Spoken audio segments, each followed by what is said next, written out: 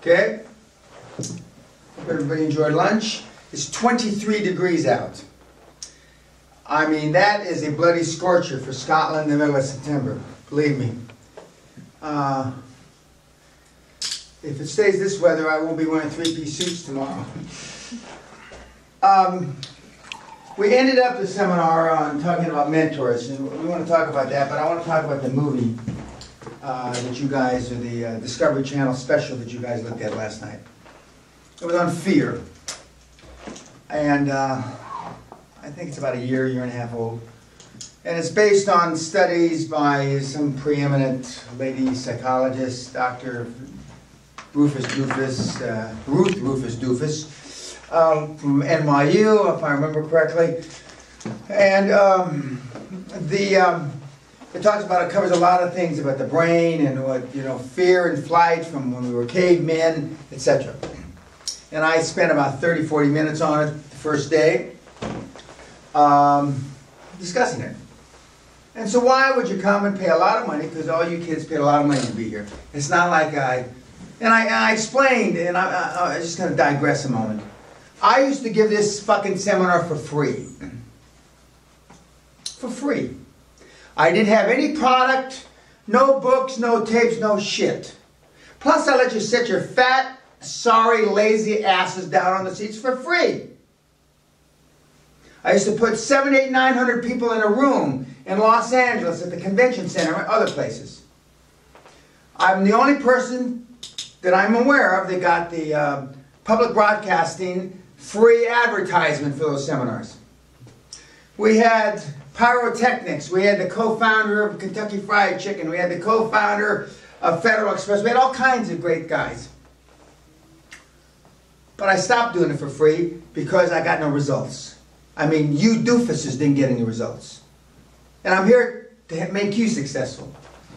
Then I even paid people to come to the fucking seminar in the 90s. Can you believe I paid these morons to come? Now you wish that you had come because you've known about me a long time, you cheap fuck. And that didn't work either. So then I stopped giving the seminars in the United States, Iceland, Canada, the Netherlands, where else? A couple other places. And I focused in on the castle because I charge a lot more money.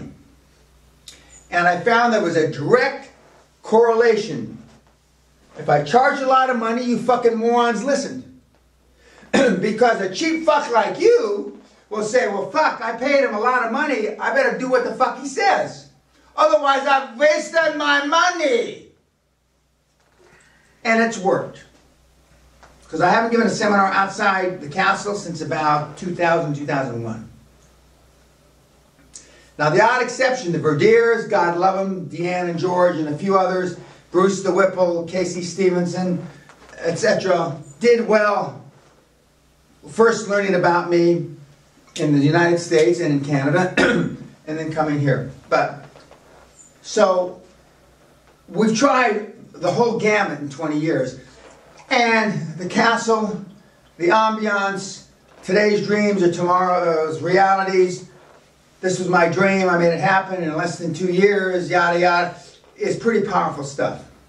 But unless you overcome the fear that we all have inside us, I got less than most, the fear, and for those of you that haven't read my number 99 newsletter, do so, because I talk about some of the regrets and some of the things I've done. But if you can't overcome that, this is money down the toilet. And you'll rationalize, as Freud said, you can come up with all kinds of reasons why not to do stuff. Our kids are best at it.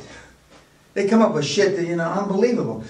At the end of the day, my kids used to say, in their late teens and early 20s, you're just a Neanderthal, Dad. Forget about it. Okay.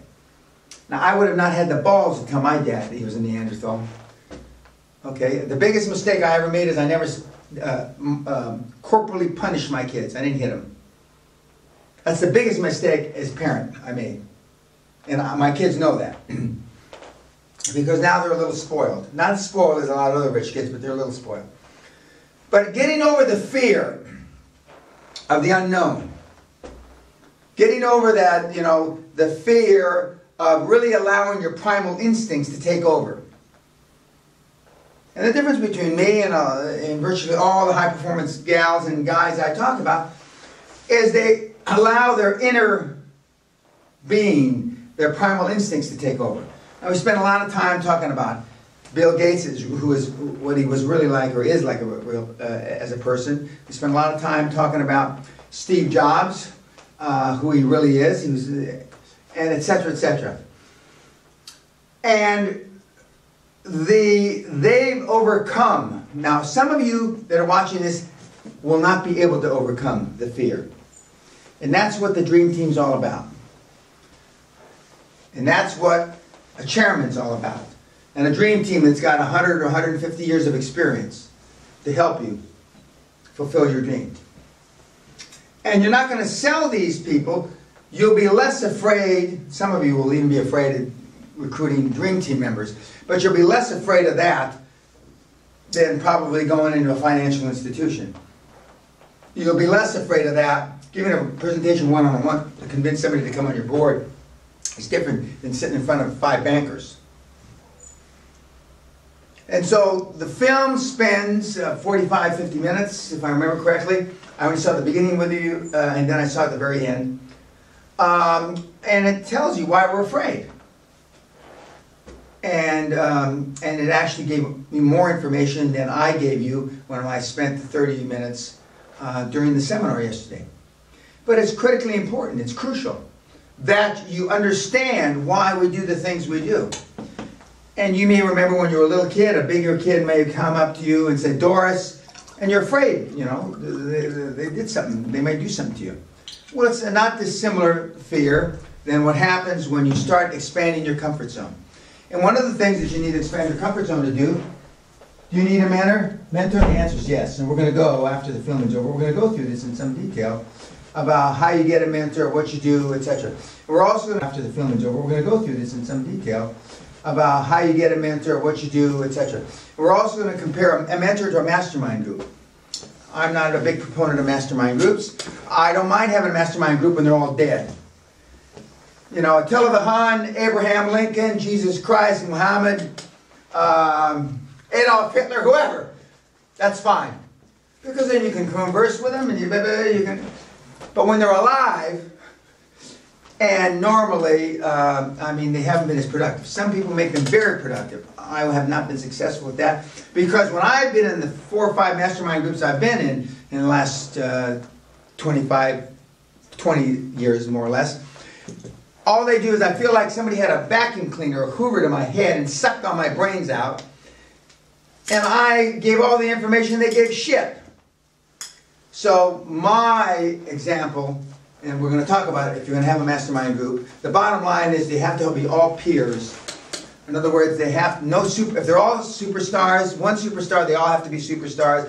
If there are no superstars, none of you are superstars. Because in that way, you feel more equal. Okay, they haven't been as productive. Some people make them very productive. I have not been successful with that. Because when I've been in the 4 or 5 mastermind groups I've been in the last 20 years more or less, all they do is I feel like somebody had a vacuum cleaner or Hoover. The bottom line is they have to be all peers.